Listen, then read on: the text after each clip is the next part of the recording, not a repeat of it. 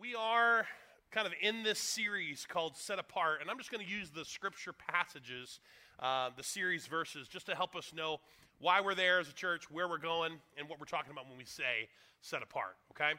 This comes from 1 Peter, or Peter's letter to the church in the New Testament. This is 1 Peter 1. He tells us, as he's talking to the church about living their life, prepare our minds for action and exercise self-control, to put all our hope in the gracious salvation that will come to us when Jesus Christ is revealed to the world. It says, you must live as God's obedient children. Don't slip back into the old ways of living to satisfy your own desires. You didn't know any better then. He's saying that, there's a way you used to live, before Christ. You didn't know any better then. Move forward with this new life. He says, what this new life looks like. Now you must be holy in everything you do, just as God who chose you is holy. And then he goes on to talk about an Old Testament passage. The scriptures say in Deuteronomy, you must be holy because I am holy.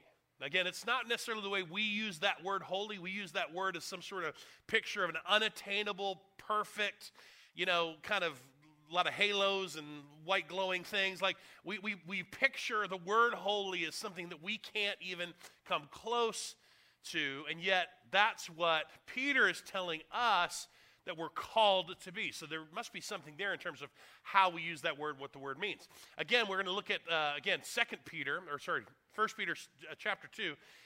He goes on again to pull a word out from the Old Testament that means the same thing. You are not like that. He's talking about the way they used to live.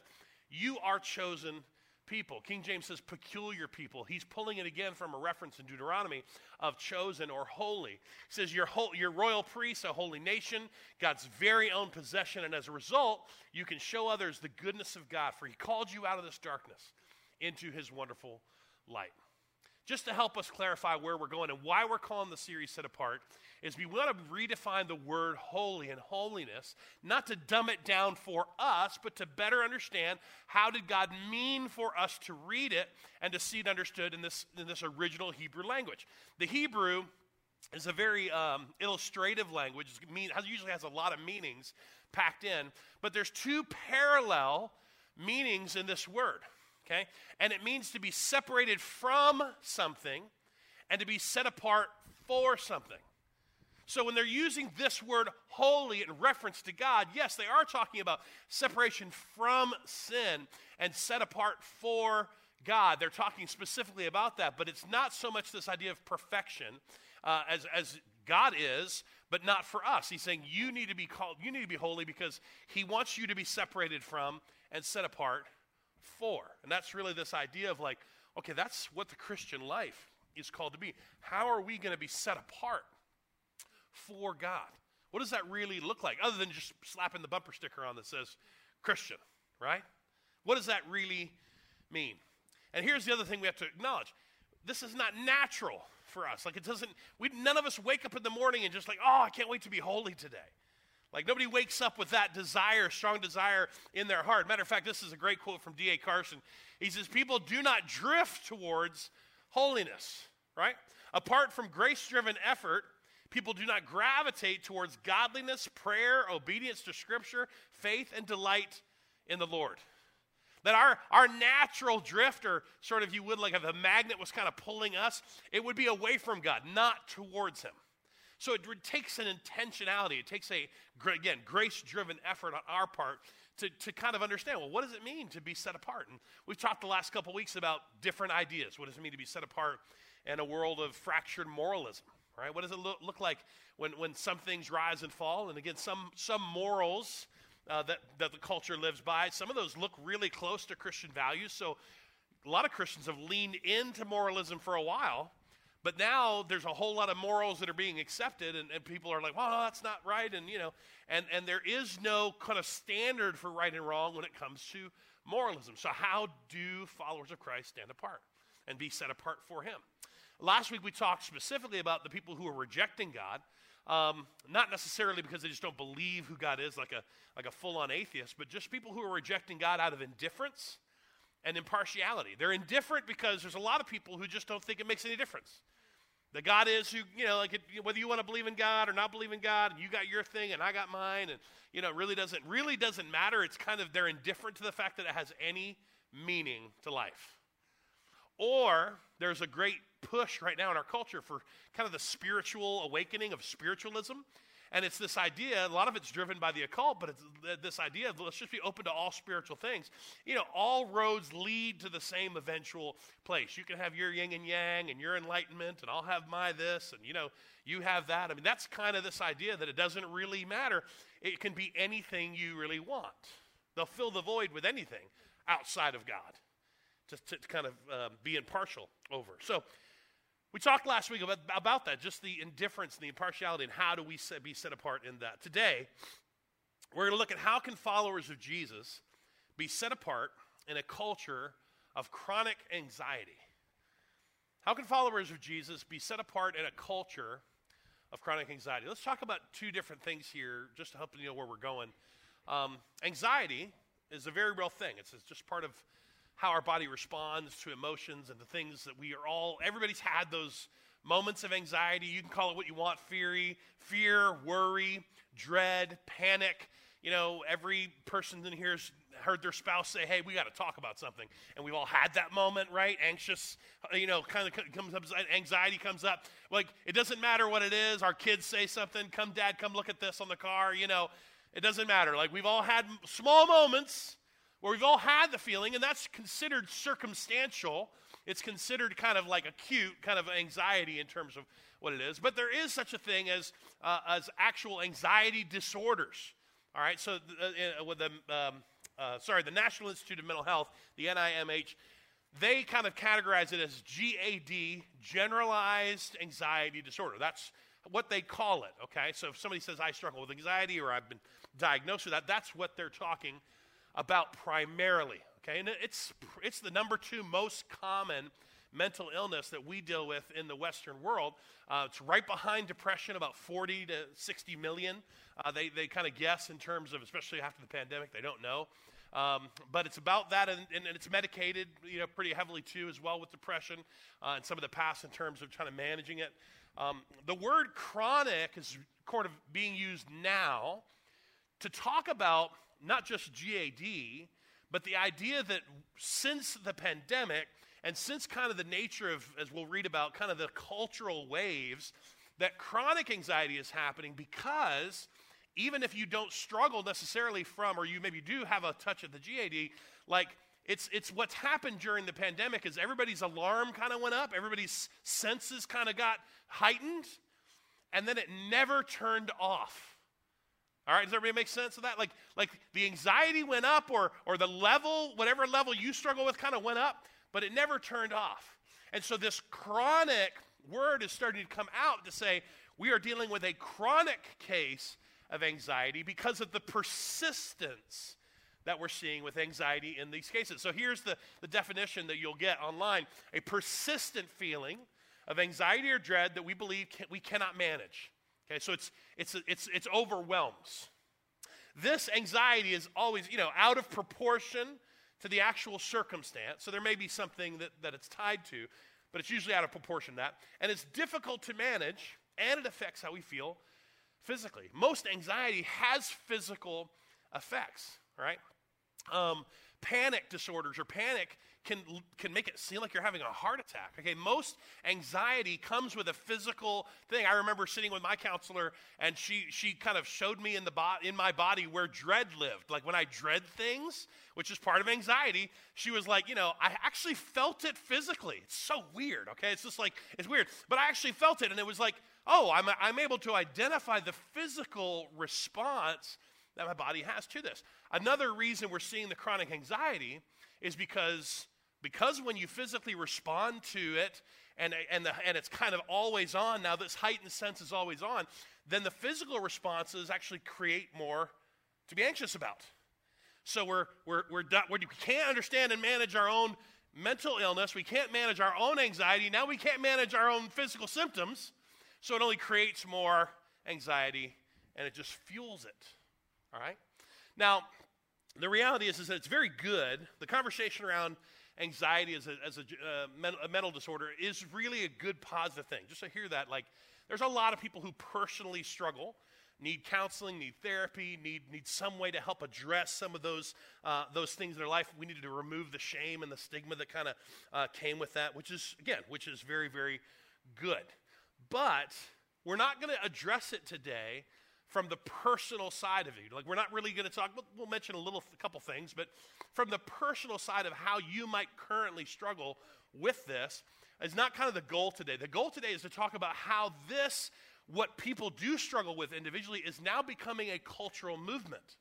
Is now becoming something that is kind of widespread, sort of the fuel, if you will, behind a momentum or a wave of cultural anxiety that we see in government leaders, school leaders, teachers, healthcare. We see it across the board in leadership. We see it across the board in the information and social media and media that we get, is this wave of cultural chronic anxiety. All right? Now, just to give you an example of why, I'm going to read you a couple of reports, but I want to just give you, and I wrote this little section this morning because I wanted you to get it fresh from me. This is what was on my phone this morning. So I go to my Apple News, I scroll over and I look at the quick highlights of Apple News, okay? This is what Apple wanted me through my news notifications to know about this morning. I'm summarizing the headlines, obviously, but here's what I got. War in the Ukraine. Continued war in Gaza. More January 6 videos are being made public. There are election problems and projections for 2024. There's winter preparation for COVID and vaccines. 2 people were charged with the murder after a missing 4-year-old girl's body was found. A man was arrested in Connecticut for murder and kidnapping. People are moving out of California into Texas in droves. Social security is failing and doesn't seem to make sense anymore for our current culture. 'Tis the season to stress out was an article I had. Psychological hacks to end holiday stress. And listen, if that wasn't enough, something ran into the planet Pluto and exploded.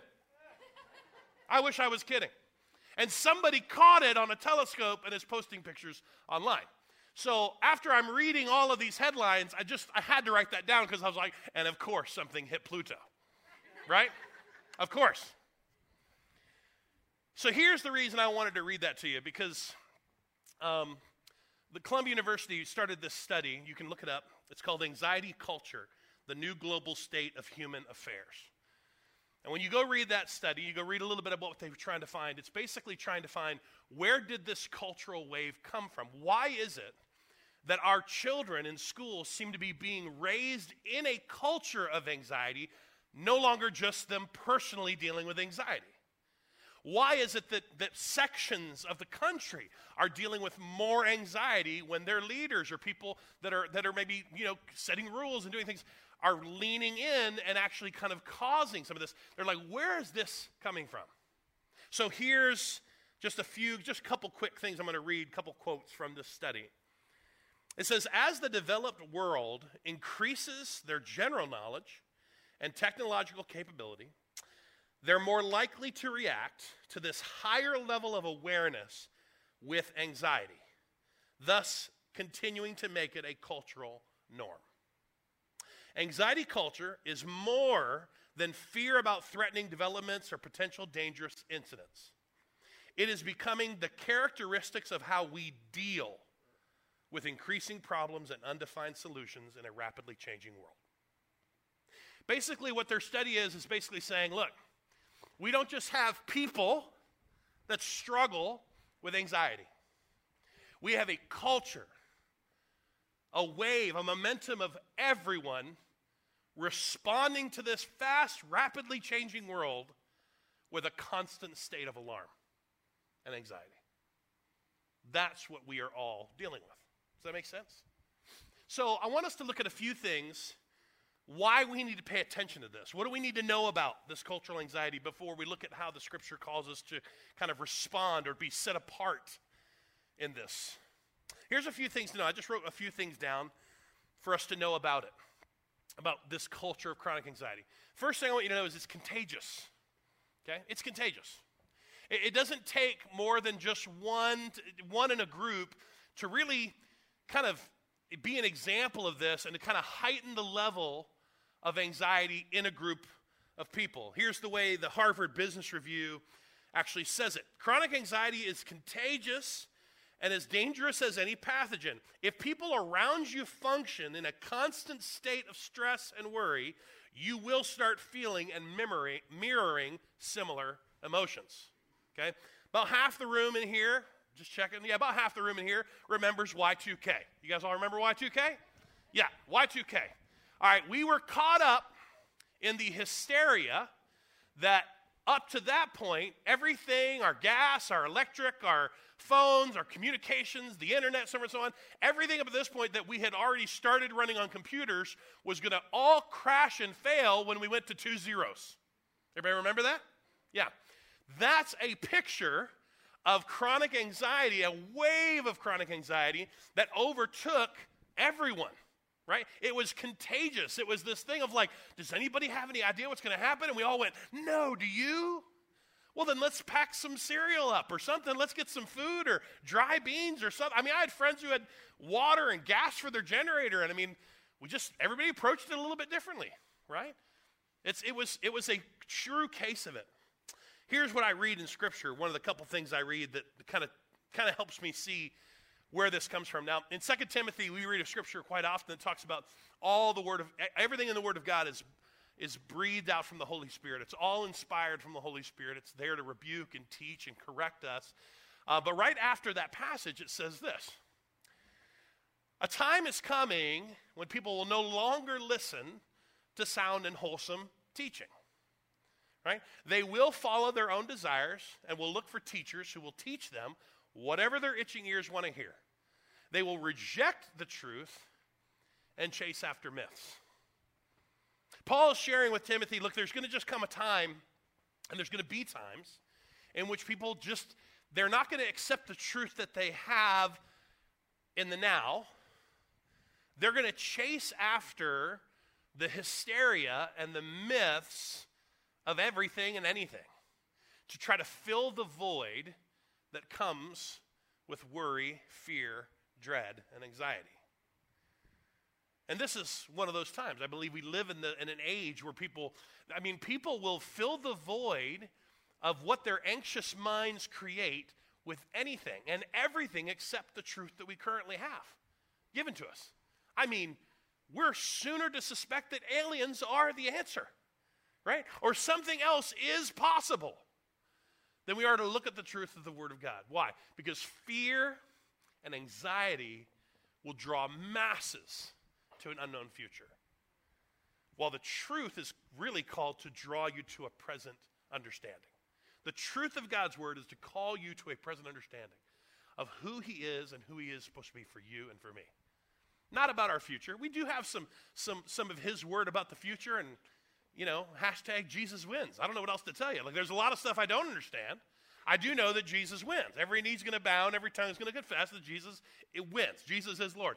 But I'm telling you, for the things I don't know, the thing that fear and anxiety and dread and panic and this cultural movement will cause is just really playing into people's kind of circular chronic anxiety. Because when we start filling those voids with any other answer other than Him, it doesn't actually solve anything. It doesn't actually make us less anxious. It just continues to fuel it. That's how we know it doesn't work. Peter tells us, the first verse that we read today, Peter says, prepare your mind, right? Prepare your minds and get ready. Paul tells us to the church in Rome, he tells us something very similar. He says, part of how we do this is we don't copy the behaviors and customs of this world. We let God transform us and transform you into a new person by changing the way you think. The renewing of your mind is what it's called in the New Living, or the New International. It says, then you will learn to know what God's will is for you, is good and pleasing and perfect will. If you look at what everybody's caught up in when it comes to this, it doesn't matter whether it's current factual stuff or full-on conspiracy. When you look at what everybody's sort of caught up in this sort of culture of chronic anxiety, it's all about the customs and behaviors of right now and in this world. That's what it is. That's what we're all obsessed over. That's what all the social media arguments are about.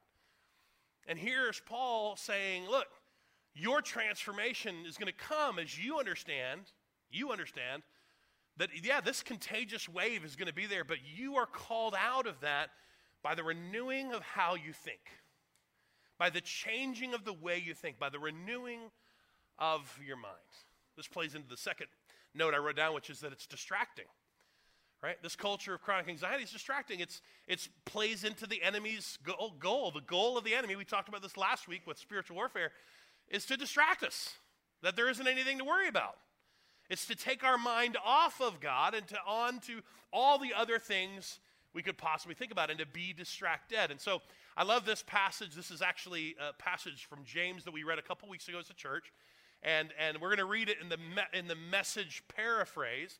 I just love the way Eugene Peterson paraphrases out this passage in James 1.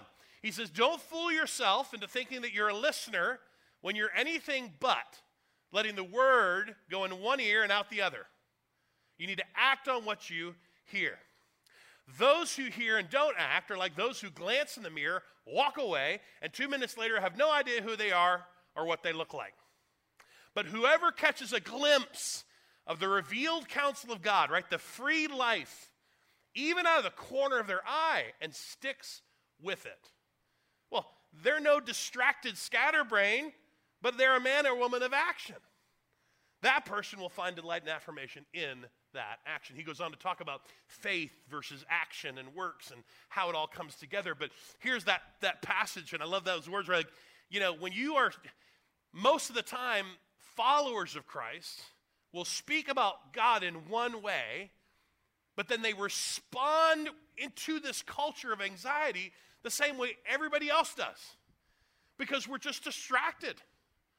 We're completely distracted by the same thing that everybody else is distracted by. And every bit of energy that we spend with our anxiety being spent on worrying about what could be, worrying about the worst possible scenario, worried about, how this looks about me and how this feels and every time we live in that anxiety and we live in that kind of wave, we are not doing what God called us to do. So therefore, we're just letting the word of God go in one ear and out the other. And we're not experiencing that free life that he says. Well, what's that look like for us? Well, if it's distraction's the problem, then focus is the answer. And here's how the writer of Hebrew, the author of Hebrews, says it after we read that we did a series on faith this past series. And we read this, Hebrews 11, quite a bit in terms of the hall of faith and the people of God. And Hebrews 12 says, he says, now in light of this, in light of all this, therefore, since we're surrounded, right, by this huge crowd of witnesses of faith, everybody he just wrote about, let us strip off every weight that slows us down, especially the sin that so easily trips us up. And let us run with endurance the race that God has set before us. How do we do that? We do this by keeping our eyes on Jesus, the champion who initiates and perfects our faith. I love that the writer of Hebrews says, look, there's sin that will entangle you, yes. But as he talks about these runners very much in the kind of the Greek world of where they would kind of run without any clothing, they'd run as free as possible so there's no friction or whatever. Like, that's the illustration or visual he's giving. He's really kind of saying, like, get rid of the stuff that distracts you. Get rid of the stuff that trips you up. Which, again, we know this kind of culture of anxiety is a distracting culture. It's going to keep our eyes not fixed on Jesus, but fixed on the here and the now. Here's the third thing real quick. And I will use this phrase properly, but it really is a false prophet. Okay, now there are physical, real life, flesh and blood false prophets that we're warned about in Scripture. The Old Testament talks about them. The New Testament talks about be careful of false prophets who turn you away from God. We look at Revelation and there's an actual closing out false prophet who leads everyone away from God towards the Antichrist. Like, there's an actual false prophet in the future, so to speak, that will be named that. But here's what I mean by a false prophet. False prophet wants, again, anything to distract you and pull you away from God. But here's what a false prophet does. He gets you and I to put our focus and our devotion and our attention on something less than God. And what the culture of anxiety does, this culture of chronic anxiety does, is it tells us that if we would just focus more and more and more and more on the things we are anxious about, that things will change. And we're being lied to and deceived. That if we will give it time, if we will give it energy, if we will give it our devotion, if we will make our life about that, then eventually something will give and change. And here's what Jesus said. This is one of my favorite parts of the Sermon on the Mount, where Jesus is talking about kind of, again, not in the same words, but kind of this culture of worry, and just because this isn't new. This isn't new to us. We may be seeing a heightened part of it right now, but this isn't brand new. This is Jesus saying, this is why I tell you not to worry about everyday life. He's talking to his people who also spent time worrying about everyday life. What to have enough food or drink or enough clothes to wear. Isn't life more than food? Isn't the body more than just to hang clothes on? Look at the birds. They don't plant or harvest or store food in barns. Their heavenly Father feeds them. Aren't you far more valuable to them than they are? Can all of your worries add a single moment to your life? The reason he asked this question is because the answer is in what he just taught. He says it can't. You know, the false prophet's going to tell you, focus on all the things you can't control and all the things that you don't know the answer to. If you'll just give your time and devotion to it, then that's the best thing you can do to see something change. But it doesn't do anything. It doesn't change anything. It only keeps you more anxious. And Jesus goes, yeah, can any of that actually add a moment to your life? Can any of it change anything? No, it can't. He keeps going. Why worry about clothing? Look at the lilies of the field and how they grow. They don't work or make clothing. And yet Solomon in all his glory was not dressed as beautifully as they are. He says, if God cares so wonderfully for the wildflowers that are here today and thrown into the fire tomorrow, they're so temporary, he will certainly care for you. Why do you have so little faith? Again, this goes back to our last series, not a measurement of faith. Why do you have so little faith in me, the object of faith, is what he's talking about. Don't worry about these things, saying what will you eat, and what will you drink, and what will you wear. Basically life. These things dominate the thoughts of unbelievers. But your Heavenly Father already knows all your needs. So he draws a line and says, look, as clear as I can make it, there are people who do not believe in God. They don't have a choice but for their life to be dominated by fear, anxiety, and everything else. They don't have a choice. That's their life. But he's saying he's talking to God's followers, his people, but if you who have God, you already have a Father who knows everything you need. There should already be a clear distinction in your life. There should already be a clear way that sets you apart. So then he gives the advice. He says, look, seek the kingdom of God above all else. Right? Live righteously, which is basically living out the call, the righteousness that he's given us. And he's going to give you everything else you need. Right? He's going to take care of you. He's going to do it. It's because we understand he's our provider. But he's like, focus. Where does the kingdom of God, where does it need to be? Above all else. And this is one of my favorite parts of this whole message. Okay? Don't worry about tomorrow, for tomorrow will bring its own worries. Today's trouble is enough for today. I mean, it's not a Hallmark card, right? But it's close, right? No, it's nothing like that. Like, nobody wants to hear that. Nobody wants to hear that. Why? Because anxiety is part of this false prophet of anxiety.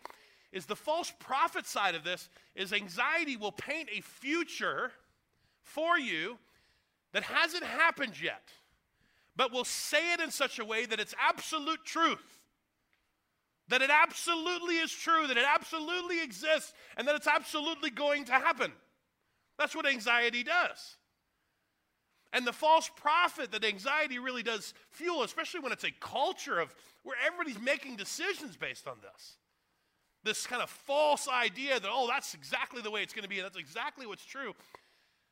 We're sitting there looking at Jesus. He's saying, you can't worry about tomorrow. Tomorrow's got its own problems. Just be today. Today, he taught us to pray, Lord, give us this day our daily bread. He didn't tell us to pray for tomorrow's bread. He told us to pray for today's bread, right? Give us this day our daily bread, right? God, I don't know how else to say it, but Jesus promised us that he would walk with us through everything, okay? He would walk through every actual problem you have. He can't walk through your potential problems. Everybody with me? He can't, because they don't exist. They're in your mind. He can't walk through what you're anxious about because it doesn't exist. And yet he told us he would never leave us or forsake us. That's the promise that we have. He cannot and will not, as we oftentimes want him to, remove the potential truth that we are so convinced is true, but it's not real. It's all up here. It's all in us. And for us, as followers of Christ, it's one of the reasons he says, you're called to today. You're called to this moment. Listen, it's not that different. People who struggle with the GAD, if they go to a therapist, and this is a very common practice, it's usually more for people who have acute, or I would say increasingly kind of shutting down modes of anxiety. So it doesn't matter if it's social anxiety or whatever the case is. People who struggle with kind of like getting overwhelmed quickly and kind of their body kind of reacting to it, they have a tool. It's a very good tool. It's called the 3-3-3 rule, okay? I don't know if you've ever heard this, but this is just a very simple tool.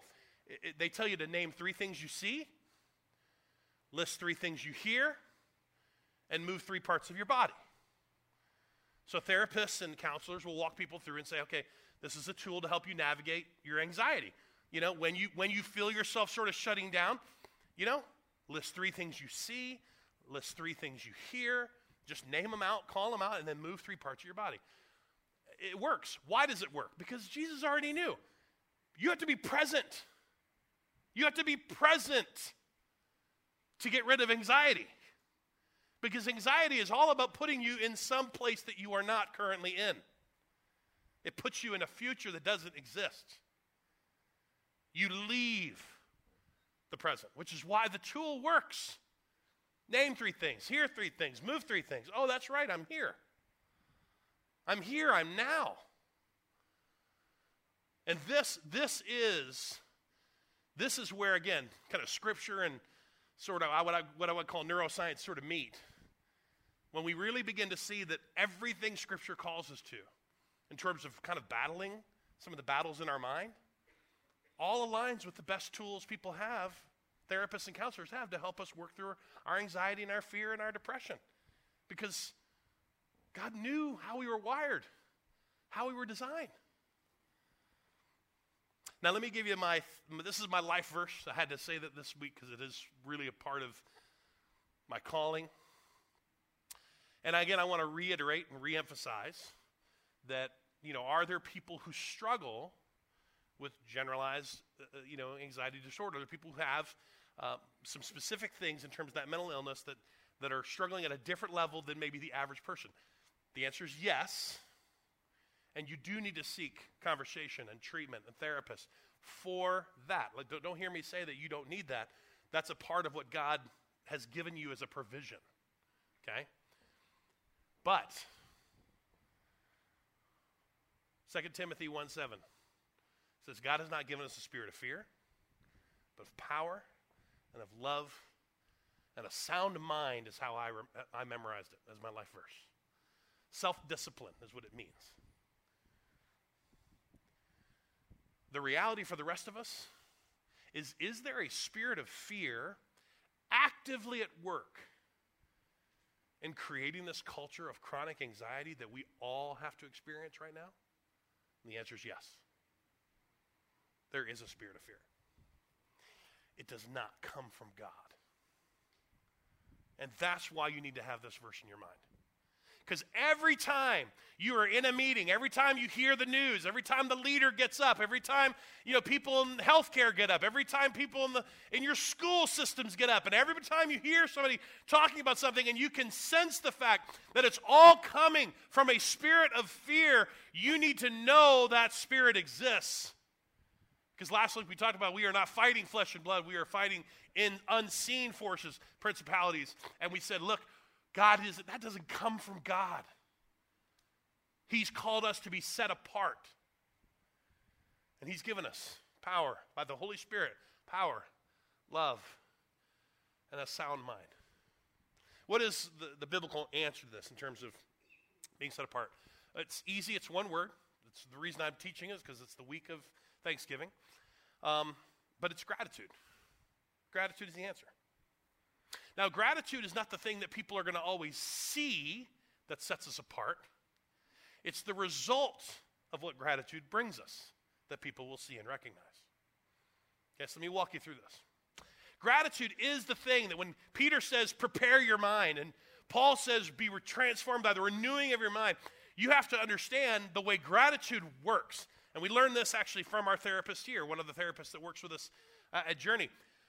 And I had to do research on my own just to see this, but it's incredible the way the body works, the way the brain works. Listen, God has created us as some of the most beautiful, complex, go through Scripture, go through science. We are wonderfully made, okay? We are complex beings. We can do a lot of things at the same time. My body's doing a billion things right now that I don't even know that it's doing, okay? It's amazing, okay? Here's what's interesting. Your body and brain chemistry cannot simultaneously coexist with gratitude and anxiety.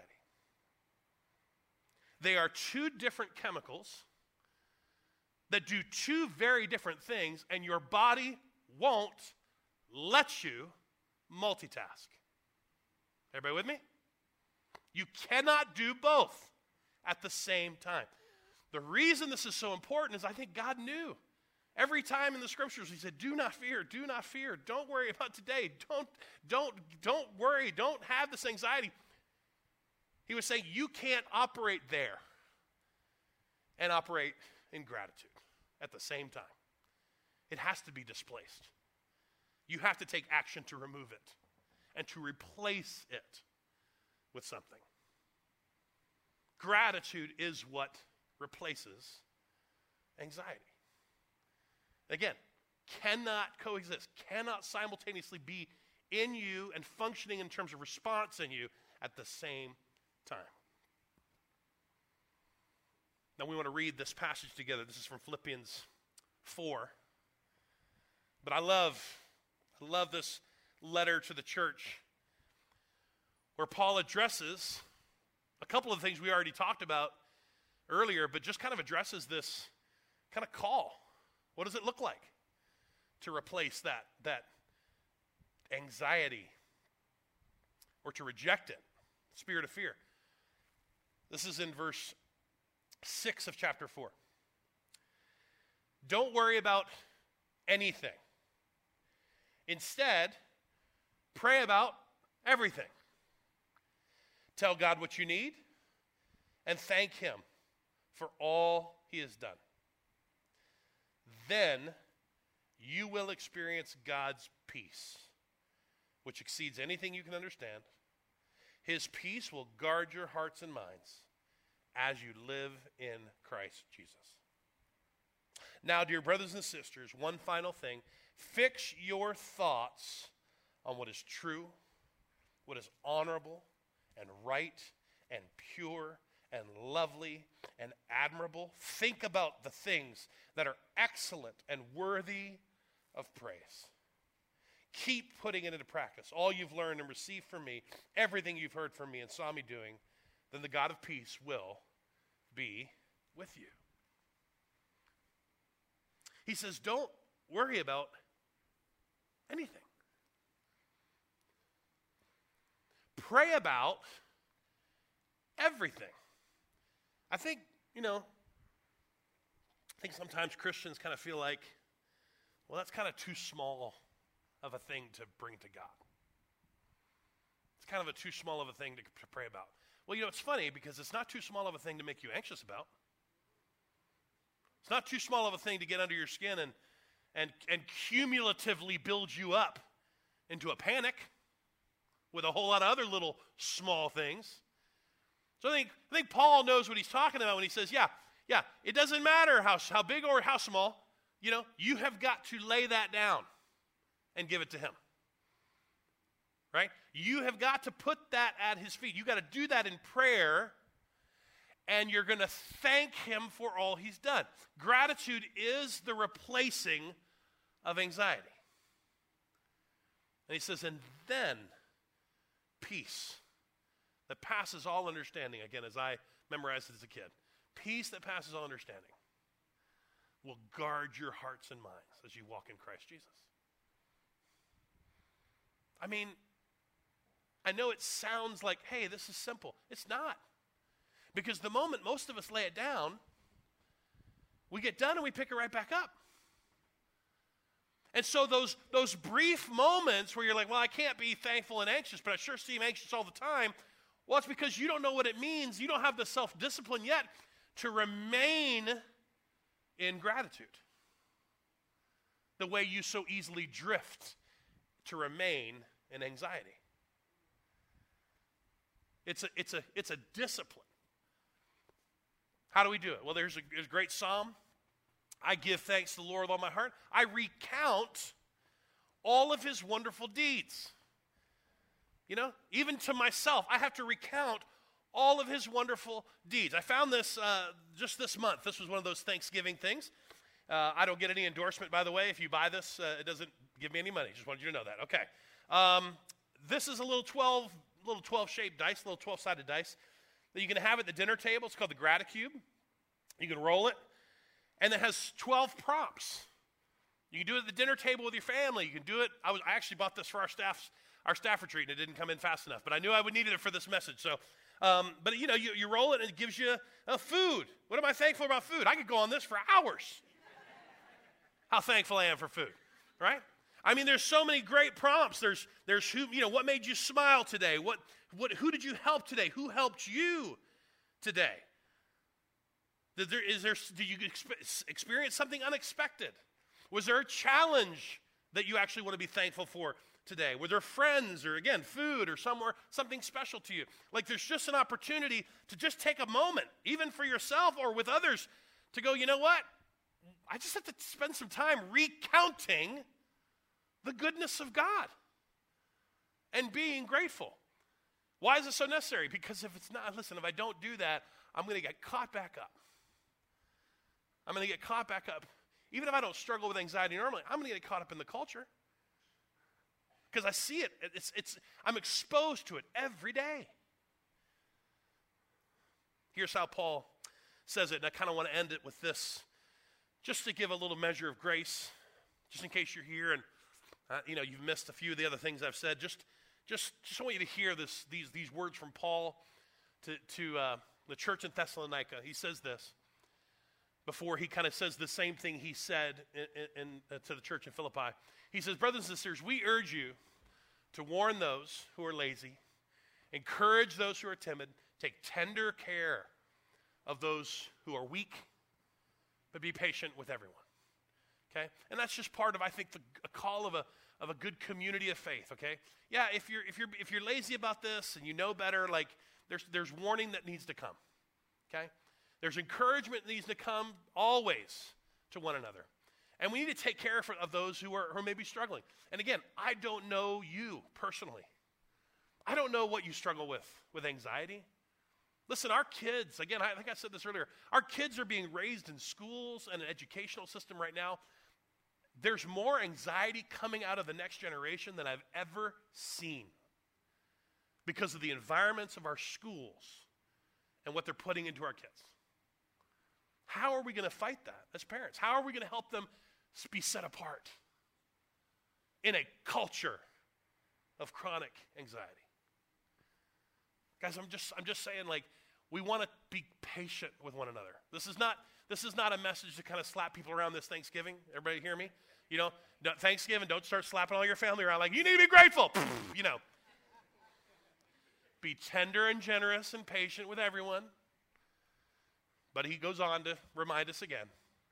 Be joyful always. Another quick two things. See that no one pays back evil for evil, but always try to do good to help each other and all people. Then he says, always be joyful. Never stop praying. Be thankful in, what's those two words?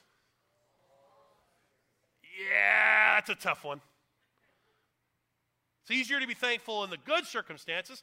Psalm said just to recount all the ways that God's been good to me. Well, boy, what a real testimony to be able to be thankful in all circumstances. Why? Because it's God's will for those who belong to Christ. What's God's will for your life? I don't know what God's will is. Yeah, you do. It's right there. This, not to get it too deep, but this spirit of gratitude, this action we take, is not the thing that people will see. It's not the thing that sets us apart. Okay? It's just not. It's not the thing that will set you apart. It's just your discipline of living in a state of gratitude. What sets us apart in a world of chronic anxiety is that we live and walk and move in the peace of Christ that no one understands.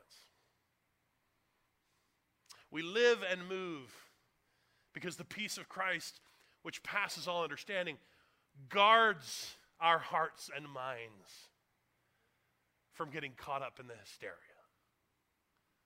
Guards our hearts and minds from the thing we might personally struggle anxiety with. Guards our hearts and minds as we live in Christ. That's what will really set us apart. Let's pray together. Father God, thank you so much that we can, by your Holy Spirit, read your word and have it speak to us individually. That even though there's a message today that's true, I know for many people, God, listening now, listening here, will be listening later online, that struggle, maybe have some very unique struggles when it comes to anxiety. God, just by your Spirit, do the work, speak the word of life to us. Help us see and understand what your word is saying. That's true for all of us and might be specifically true for us individually as we battle our own illnesses.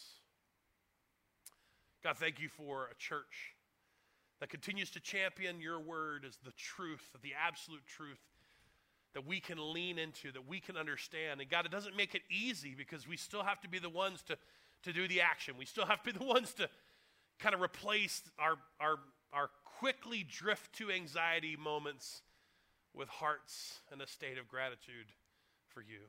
God, give us the tools, the discipline, and the ability to experience more and more of the peace that passes all understanding. And God, may that be the thing that people see. May that be the witness that people recognize in our life that sets us apart for you. We pray all this in your name, Jesus. Amen.